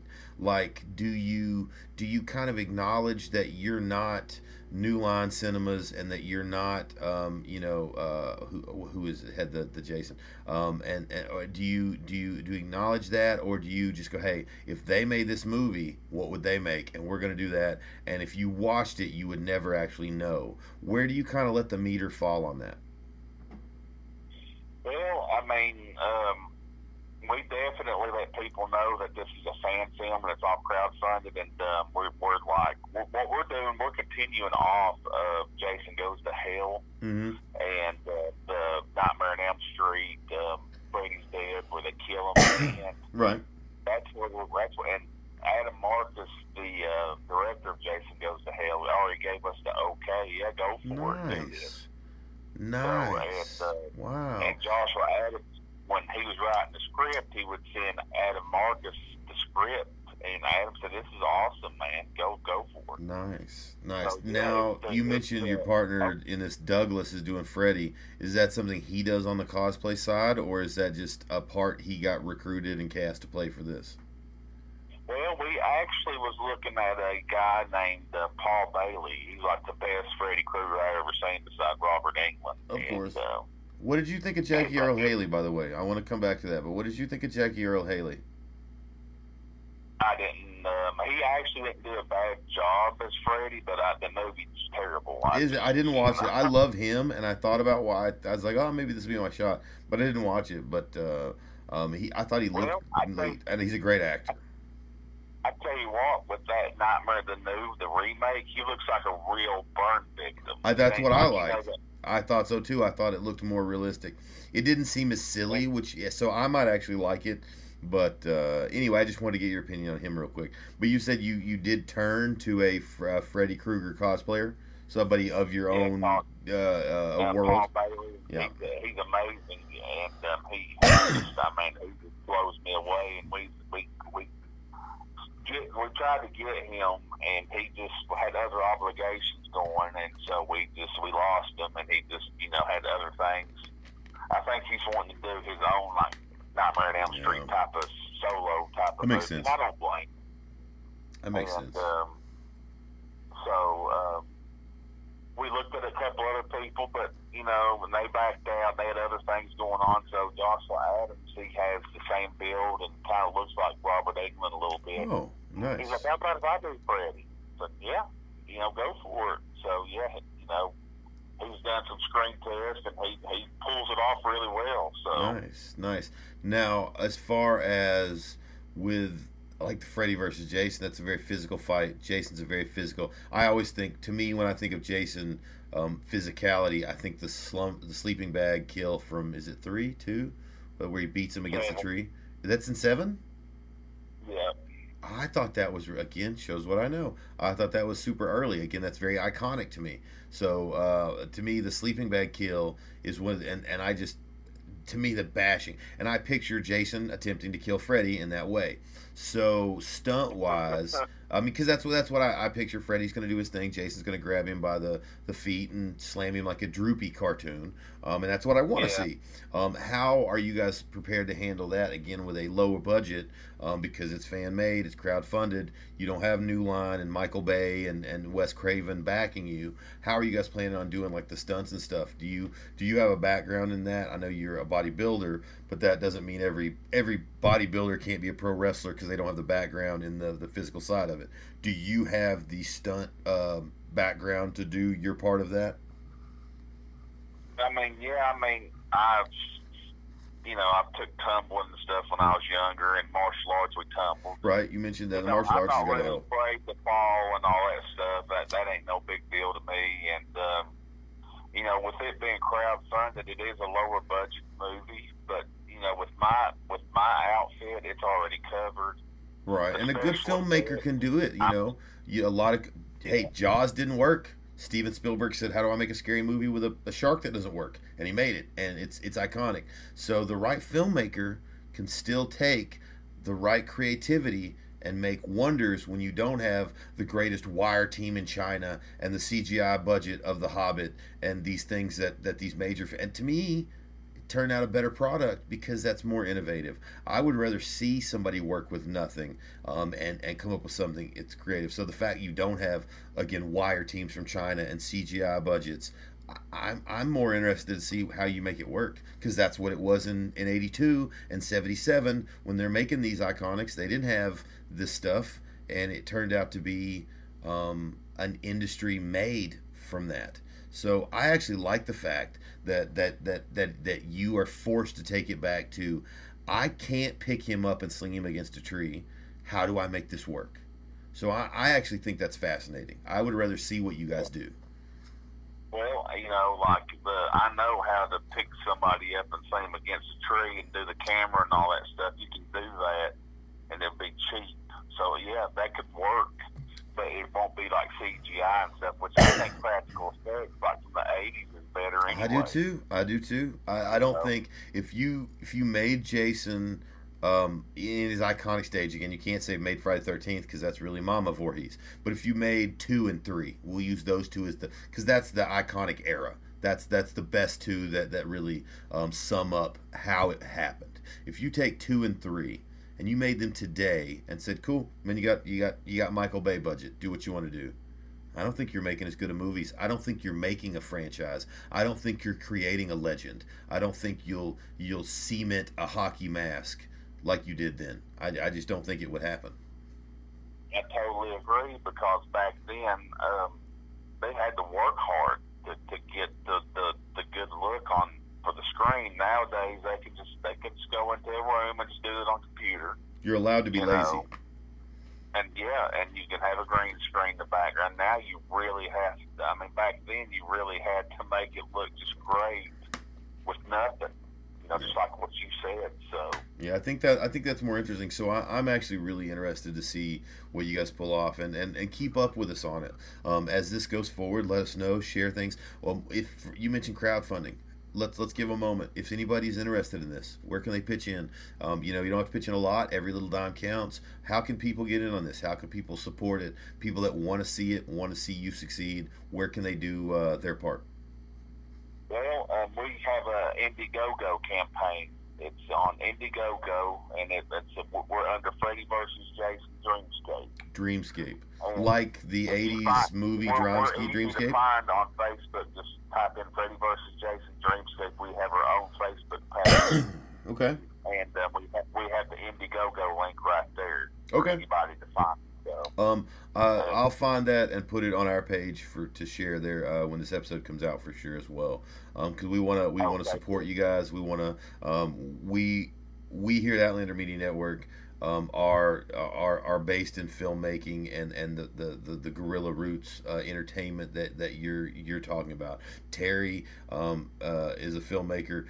He most of us met him through making his independent films, and so we beyond anybody will support and appreciate what you do and want to see you succeed. So please, by all means, send me the link to it, and we'll put it out on the episode comes out, because we want to make sure that people that want to be a part of this can be. That people that go, hey, I want to see that movie. So if I can pitch in $10 and help make that movie get made, let's do that. And so we want to make that happen. So definitely get that to me.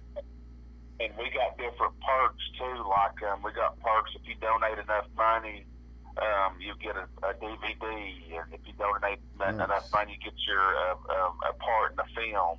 Nice. And you get a picture of yourself in the film, and you donate enough, you get an autographed photo of me or Freddie or Blake, that's the producer. Well, I think for fellow fans, those are the kind of perks we want. Those are the things that I would want to be in a movie. I mean, I'm ham. I love to be in a movie, so that's a great perk for anybody. So I think that's awesome. So Cody, please let us help you at least get the word out any way we can.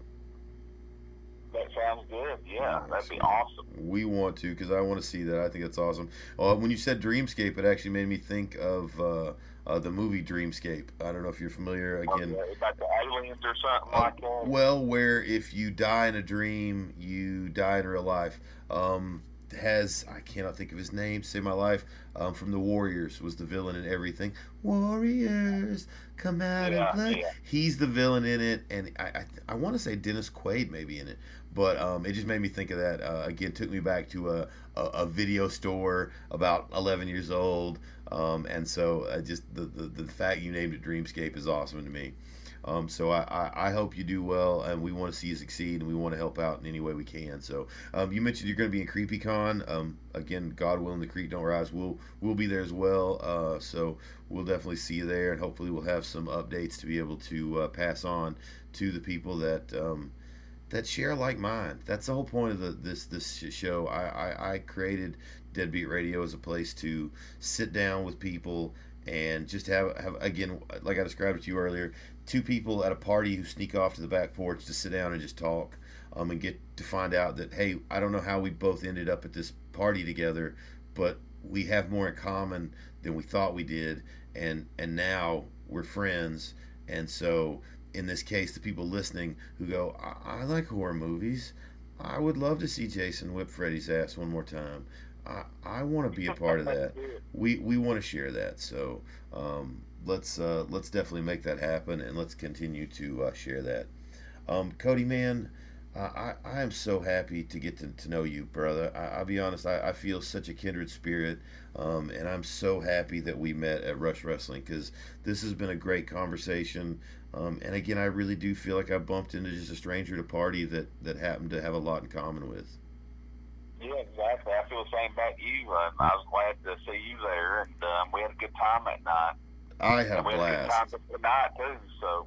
Well, I have to, and we've got something we can't leave out. So before we leave, we'll definitely give it the 5 to drive, and they're the 5 questions that I ask every guest to drive this episode home. So I like to get to know people. I like to find out, because I love the movie High Fidelity, and he says in it, I learned a long time ago, it's what you like, not what you are like.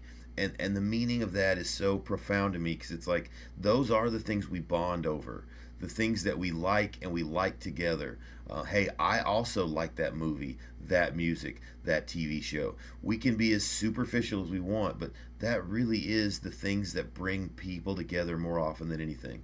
So I love the God rest his soul, the Inside the Actor Studio. Do you know the show? No, I don't. Will Ferrell did a great impression of it on Saturday Night Live, but James Lipton, the host, recently passed away, and he would interview actors, and he ended every episode with this great questionnaire, and I loved it, and I think the concept was great. And so I want to end every episode with a questionnaire where I get to know you, my new friend or old friend who's a new guest. I have some of those too sometimes. And it's the same questions, but one is customized just for you.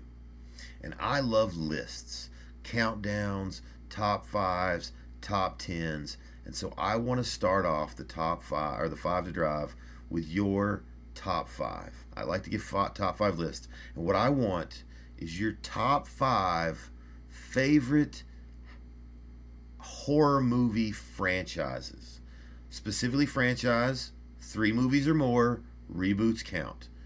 I have to assume what number one will be, but I want your top 5 horror movie franchises. Franchise, okay. Starting from like 5 down. Doesn't matter. I don't put mine in order. I just I like to have 5 good examples for myself.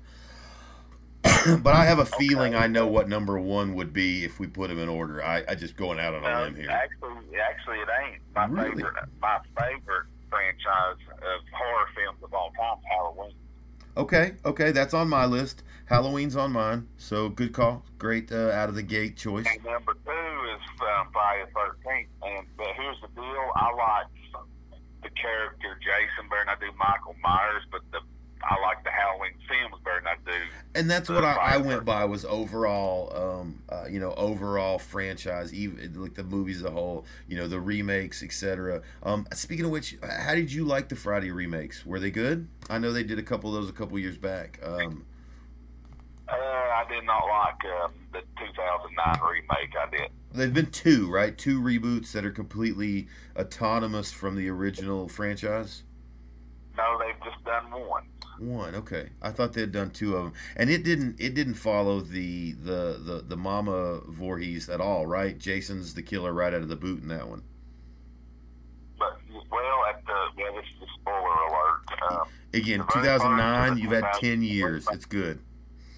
The very first of 2009 remake has his mom killing, and like it did in the very first one. Then after that, he sees her killed. Then he goes on a killing spree. Got it. So they basically combine movie 1 and movie 2 into a basic single movie. Combine 1 through 4 for the remake. Okay. All right. So Halloween, Friday the 13th, both good franchises. I knew Friday the 13th was coming. Halloween's on mine. So what else you got? What's 3 through 5? Probably Nightmare on Elm Street. Okay. Then Texas Chainsaw Massacre. Okay. Texas is on my list. And Lord, let me think about the last one.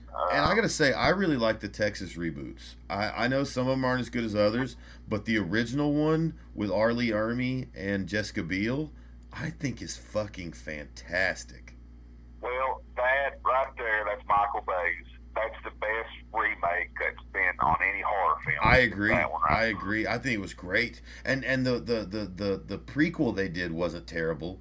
I didn't hate it. Yeah, I liked it too. Yeah. I didn't care for the sister one. I liked the story. I liked the idea that there had been this baby who escaped, but it just got dumb. I wasn't crazy about that one. But yeah, the R. Lee Ermey remake with I cannot think of his name that plays Leatherface in that one. He is great. He was in Batman Returns as Christopher Walken's son, and he is absolutely fantastic. So I really liked that one. I thought it was great. So I think it's like you with the reboots. Texas Chainsaw reboots were fantastic. That was my favorite. So, all right, you got one more, man. Okay. What you got in last place or last slot anyway? Last but not least, I post this on my husband's Horror Studios all the time. I have a huge obsession with Creepshow. Excellent. Creepshow 1 and Creepshow 2, and I love those movies. And they're doing a reboot of that. So good one. Excellent. Yes, Creepshow's great. It's actually on Shudder. They've started a series on it. Yeah. So again, you squeaked that one in because originally there's only is there a third Creepshow of the original series? There's a third Creepshow. It ain't that good.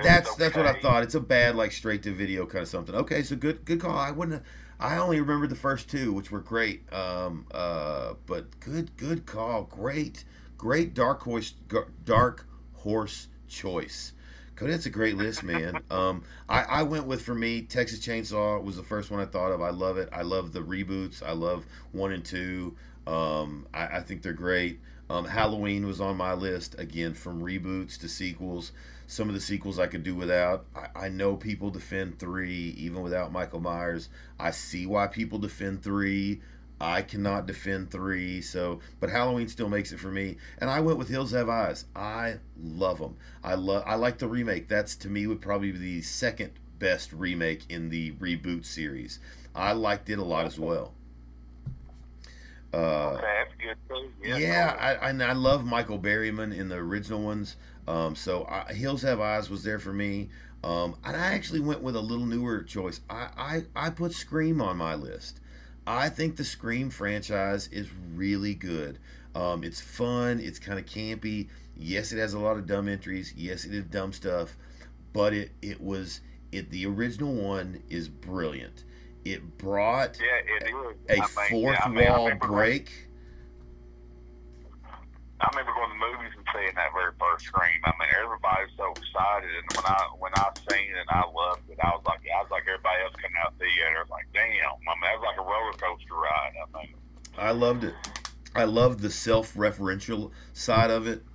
I love the fact that it played with your expectations, and the first couple did that really well. And so that again, for the Ghostface to be now in the pantheon frequently against the hockey mask, the glove, the chainsaw, that says a lot. And that entry is 20 to 30 years younger than almost every entry we mention. So I really got to give them credit. And then last but not least, I went Firefly Family from Devil's Rejects, House of 1,000 Corpses, Three from Hell. I love it. I think they're great. I really, really like it. Bill Moseley as Otis, and God rest his soul, Sid Haig as Captain Spaulding, and Sherry Moon Zombie. I gotta give her credit. Are amazing. So I had to give them credit on my list. I love the Fireflies. Yeah, I agree with you. I love him too. I met Sid Haig. He was such a great guy. So. Wow, nice. I love it. I did. I actually did Otis at CreepyCon last year. From Three from Hell. Yeah, I did Otis from Three from Hell last year.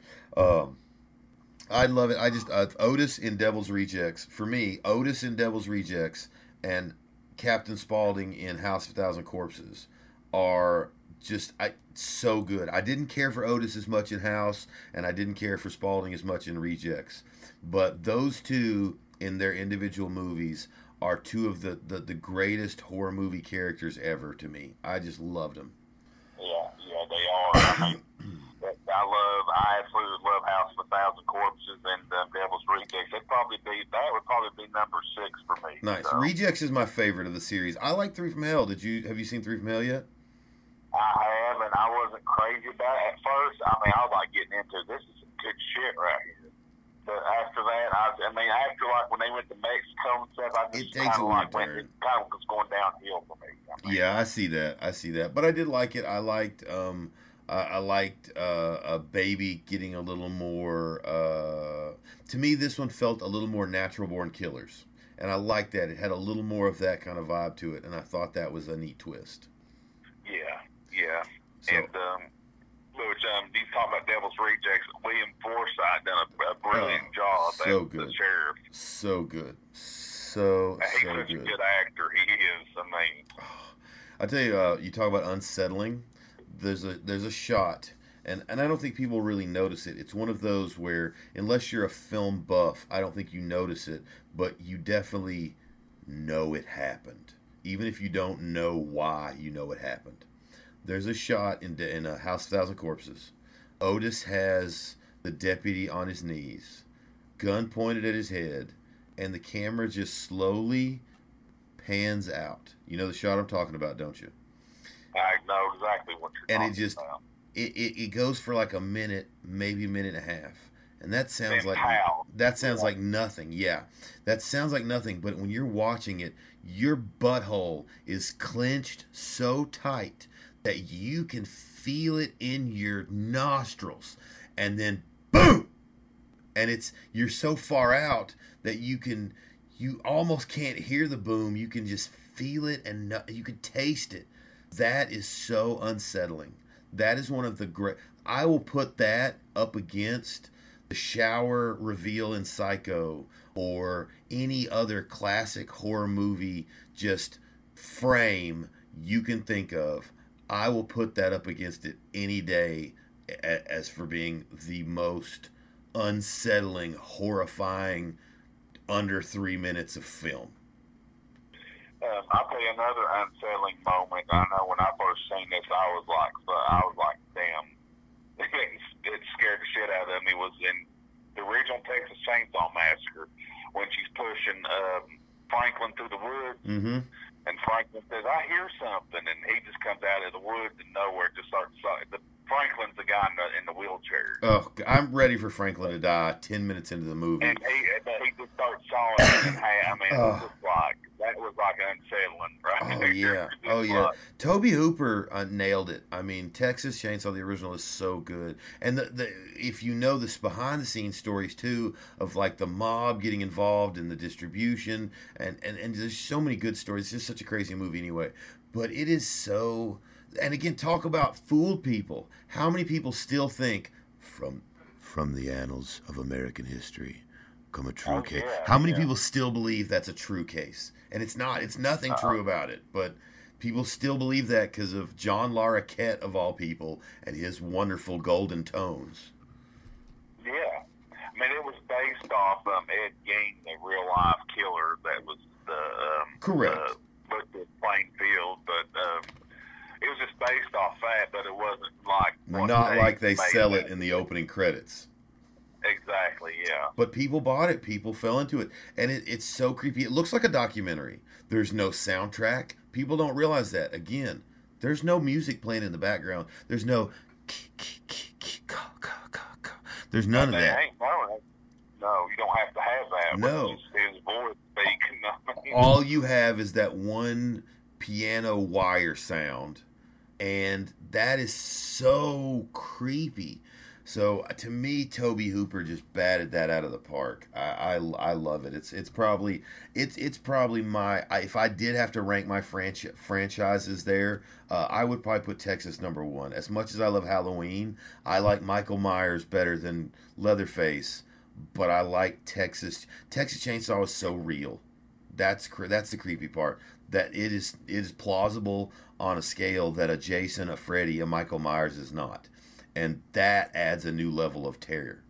Yeah, and as you know, the Texas Chainsaw Massacre and the original Halloween was a very extremely low budget. Oh, yeah. Toby Hooper said in interviews that a dozen times that we get, labeled as one of the bloodiest, goriest movies ever made. He said, we had about 1.5 buckets of blood for the whole shot, for the whole entire movie. Yeah. They just did what they had to do. The shot under the swing set, it's just a guy under a swing set with a camera, but it seems so... I am there. It put me there. It put me outside of the house. The first pullback of the door where he clocks the guy with a hammer and makes the squeal sound for the first time. Oh, talk about a butthole clencher. Yeah, I know exactly what you're talking about. That one gets me. Well, we've had a fantastic collection here of horror movie icons, but let's get to some real people for a minute. I love wrestling. We talked about it, and I love the stable. I love the group. When it comes to music, I prefer a band. When it comes to comic books, I want a super group. When it comes to wrestling, I want a stable.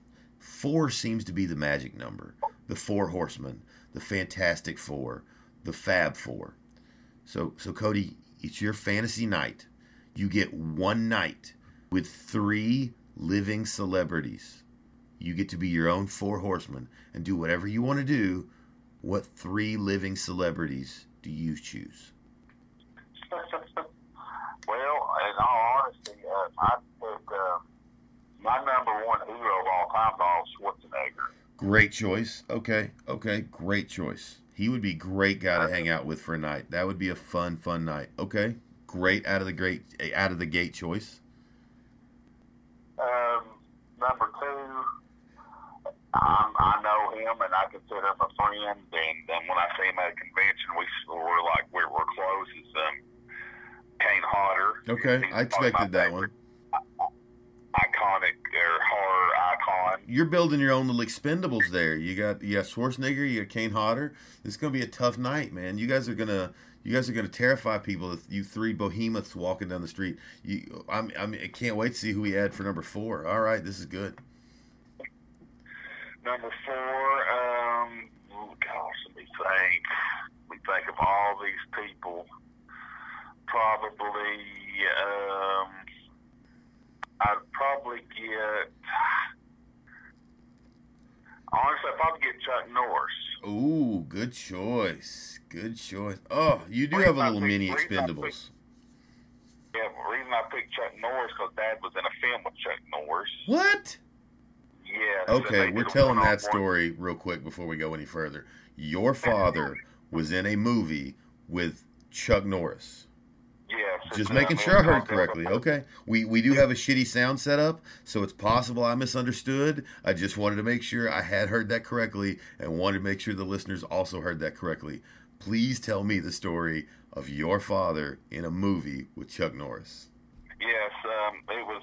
He filmed it. He got picked for the role because a friend of his told him, said, "Hey Jerry, there's a film filming in Johnson City," and he was like, and Chuck Norris is in, and they're looking for somebody like you. Dad's already like about martial arts and stuff, and Dad was like, "Okay, I'll go down there." Who wouldn't? So Dad went down. It was at they was holding auditions at Garden Plaza in Johnson City. Okay. So Dad walks in, and he walks in. He just walks in the lobby where all of them are talking, and they look at him. Dad said, "I'm here to try out for a part," and they looked at Dad pretty much and said, "Okay, just throw a kick at us or whatever." Dad threw a kick, and they pretty much said, "You're hired." Wow. Awesome. And so Chuck Norris came in there and said, "How you doing?" Started talking to Dad. Dad was like, "Wow, that was a great experience." And what's the movie? So Delta Force 2. I don't know if you've ever heard of the Delta Force I series. love Delta Force. Again, I fell to the gun side of the action movie. So I loved American Ninja, Steven Seagal, some of the gun side of that compared to the Jean-Claude Van Damme, which was, again, more of the martial arts, at least in my mind. I love Delta Force. It was G.I. Joe. It was Everett. So yes. Wow. Awesome. Now I'm going to have to go back and watch it. You said it's in part 2. Is it something I'll recognize? Will I see it? Will I be able to spot is he just in the crowd? Does he get his ass whipped real quick? No offense, but if I'm in a movie with Chuck Norris, I'm expecting to get my ass whipped real quick. So no disrespect to Dad, but there's a scene in that movie where, I don't know if you remember that guy he fights in that bedroom. I can't say I remember 2 hardly well at all. That will definitely have to take a refresh. But I will look for it. Well, when we get off here, I'm gonna send you. It's on YouTube, actually. That exact same Dad's in. Oh, okay, great. Yeah, I cannot wait. I want to see that for sure. That is so awesome. I want to send it to you and say this is how many minutes it is when he walks through the door, and there's just a one-on-one scene with Dad and Chuck, and Chuck hits him with a gun, and kills Dad, knocks him on the bed and stuff. So nice. Well, I'm definitely looking forward to that. Great 4 Horsemen. Fantastic choice. That is a fantastic night of 4 Out. I think you would enjoy that night well. And I would want to just get Chuck because I want him to get with my dad and say, "Hey, y'all can reunite and hang out, awesome. Talk." That is awesome. That is so cool. Cody, we've talked about a lot of loves, a lot of things, a lot of your enjoyments. I like to get a little under the covers here. What's your guilty pleasure? What's the thing you love that you should be embarrassed you love? Like for me, I love metal. I'm a big Dio fan, but I also love the hair metal.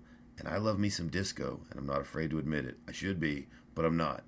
What's the big man behind the mask guilty pleasure? I catch myself listening to dance music of the 90s, like Ace of Base and stuff like that. Good choice. I too love that. Okay, good choice. And some dance music, and even some dance music of the day. You know, I love pop music. And it's here I am, a metalhead and a horror person. They're like, "What in the hell you listen to?" And actually, there's some some little bit of country I like. No, I'm a country fan, and I like old school, legitimate country. I'm not a country fan really at all. But there's just some old type of country that really strikes me, and I do love. Nice. I like it. And a lot of people I make do. fun. I get made fun of because I actually do like some of the current bro country, which is terrible, and I should hate it. But I catch myself listening, and go, all right, this is not bad. I see why white girls get wasted to this. I get it. I get it. Just like stuff like Rascal Flatts and stuff like that. I can catch myself listening to that, and I'm like, that guy's got a great voice and stuff. And then I'm thinking, I'm just hoping nobody hears me listening. It's just, That's a good guilty pleasure. That's a good guilty pleasure. Cody, let's get real. Let's bring it down for a moment. We won't end on a low note, but let's hit a low note for a moment. When you've played your last cause, you've went to your last convention. It's time for you to hit the final movie in your franchise. What do you want your legacy to be? What would you like written on your tombstone? Like for like the final note, or just you like get the you get final. one chance to leave a legacy behind. What do you want? You get that one little blurb to tell the world what you were about. What do you want carved on that tombstone to let the world know Cody Huskins meant this?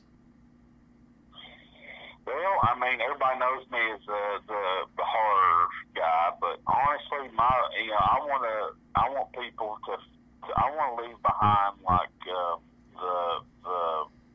health, be healthy, take care of yourself. Just that's all I want. I just want people just to be healthy, take care of themselves, and I am a personal like that. trainer. I've been in the fitness field Really? for over 20 years now. Yeah. Wow. And, That's great that you I share your really- knowledge. You and I talked really- about you doing it for yourself, but that's great that you share it as well. That's awesome. So please go ahead. my thing, I just want people just to live a good, healthy life, just like Joe Weider always talked about. I don't know if you're familiar with him. I know the name. I know he's a bodybuilder. Again, I know the name, but only because, again, I dabble in lots of different types of pop culture. Weider nutrition, Weider supplements and equipment. The equipment, He I left think, is the behind- most common knowledge most people would know. He left behind a legacy. He wanted people to live a good, healthy, long life, and that's what I encourage people to do, and do whatever it takes. That way you can enjoy more things and pick up more hobbies. Don't just be that one-dimensional person. Do other things. Learn how to pick up and play a guitar. Learn how to, Nice. play drums, or learn how to, I do agree. anything. It's healthy, So- mind healthy too. That's a great legacy to leave. I think that's a wonderful message for people. So I think that is great. Well, again, we don't want to end it on a low note. We like to dip the plane a little close to the ground, but we're going to end soaring high, and high is right now a very important, because this is a perfect fantasy, because right now a lot of us are all trapped inside, and the world is really scary right now. But if it wasn't scary and you had no priorities waiting, you could go anywhere you wanted to go, be where you wanted to be. Where's your happy place? Where's the place Cody Huskins goes to be Cody Huskins at his best? What's your happy place? My happy place is in the gym, really. That's my That's a good answer. sanctuary, really. And but other than that, if it ain't there, then it's me working on my makeup and cosplay and stuff. Nice. That's and I put in my headphones, and I just go to my happy place, as you say. I So, totally get that. I do crafting myself, whether it's for costuming or I haven't done it in a long time, but I play Warhammer, a tabletop game, and so when I paint my miniatures, it's the same kind of thing. I can be alone. I like a book on tape. That's my thing. I'll put in a book on tape. I'll grab myself a smoke and a beer, glass of wine, and man, I'm just lost. That is a wonderful, happy place. And I get the gym too, even for somebody who does not live a healthy life. Don't hate me. But when I have had moments in my life when I was exercising properly and at least attempting, it is a good feeling, and it is a good place to be. My wife and I were separated for about a year, and I decided to try to get healthy and make a better person of myself. I started doing stand-up comedy. I started seeing a therapist because I hit rock bottom. I was real bad. And I started doing stand-up comedy. I saw a therapist. I got some medication. And one of the things I did was join a gym. and I loved it, and it did me good. And all of those combined put my marriage back together, and is the reason that I get to sleep in the bed next to my wife, down the hall from my kids every night with a roof over my head, versus either in a 6-foot shallow box or in my car, because that's where I was when I started getting help. And the gym was a great part of that. Part of it was spite. I laughingly, they give you a trainer the first time to, like, like sucker you in and like, oh, would you want the service? How poor are you? Because it was a corporate gym. So as a personal trainer, you may be very different, but the corporate gym scheme I'm talking about. Would you like one free session? And I get there, and she asked me what my goals were. And I said, I want to get hot. I want my wife to want me again, so she'll let me come home. And she told me that was the best answer she had ever received. Oh, wow.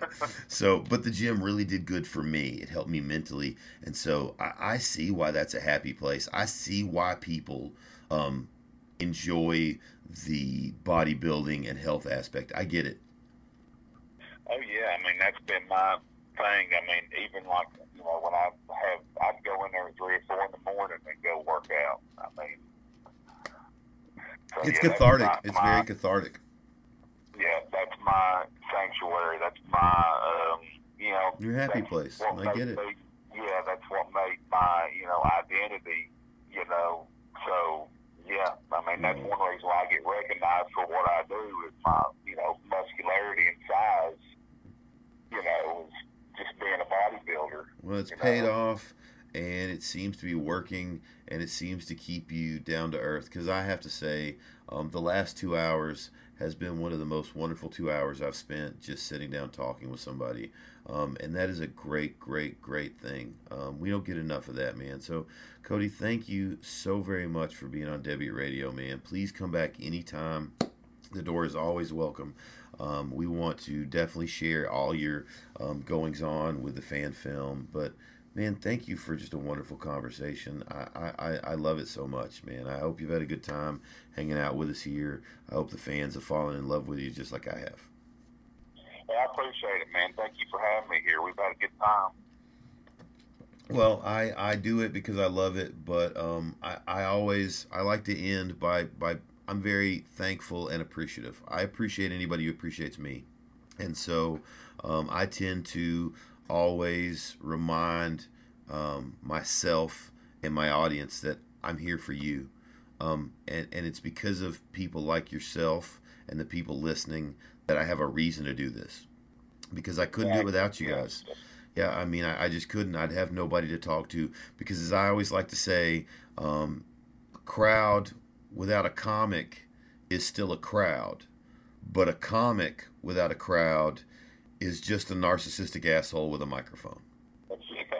So thank you, Cody Huskins. Cody Huskins for joining me here on Deadbeat Radio, here on Outlander Media Network.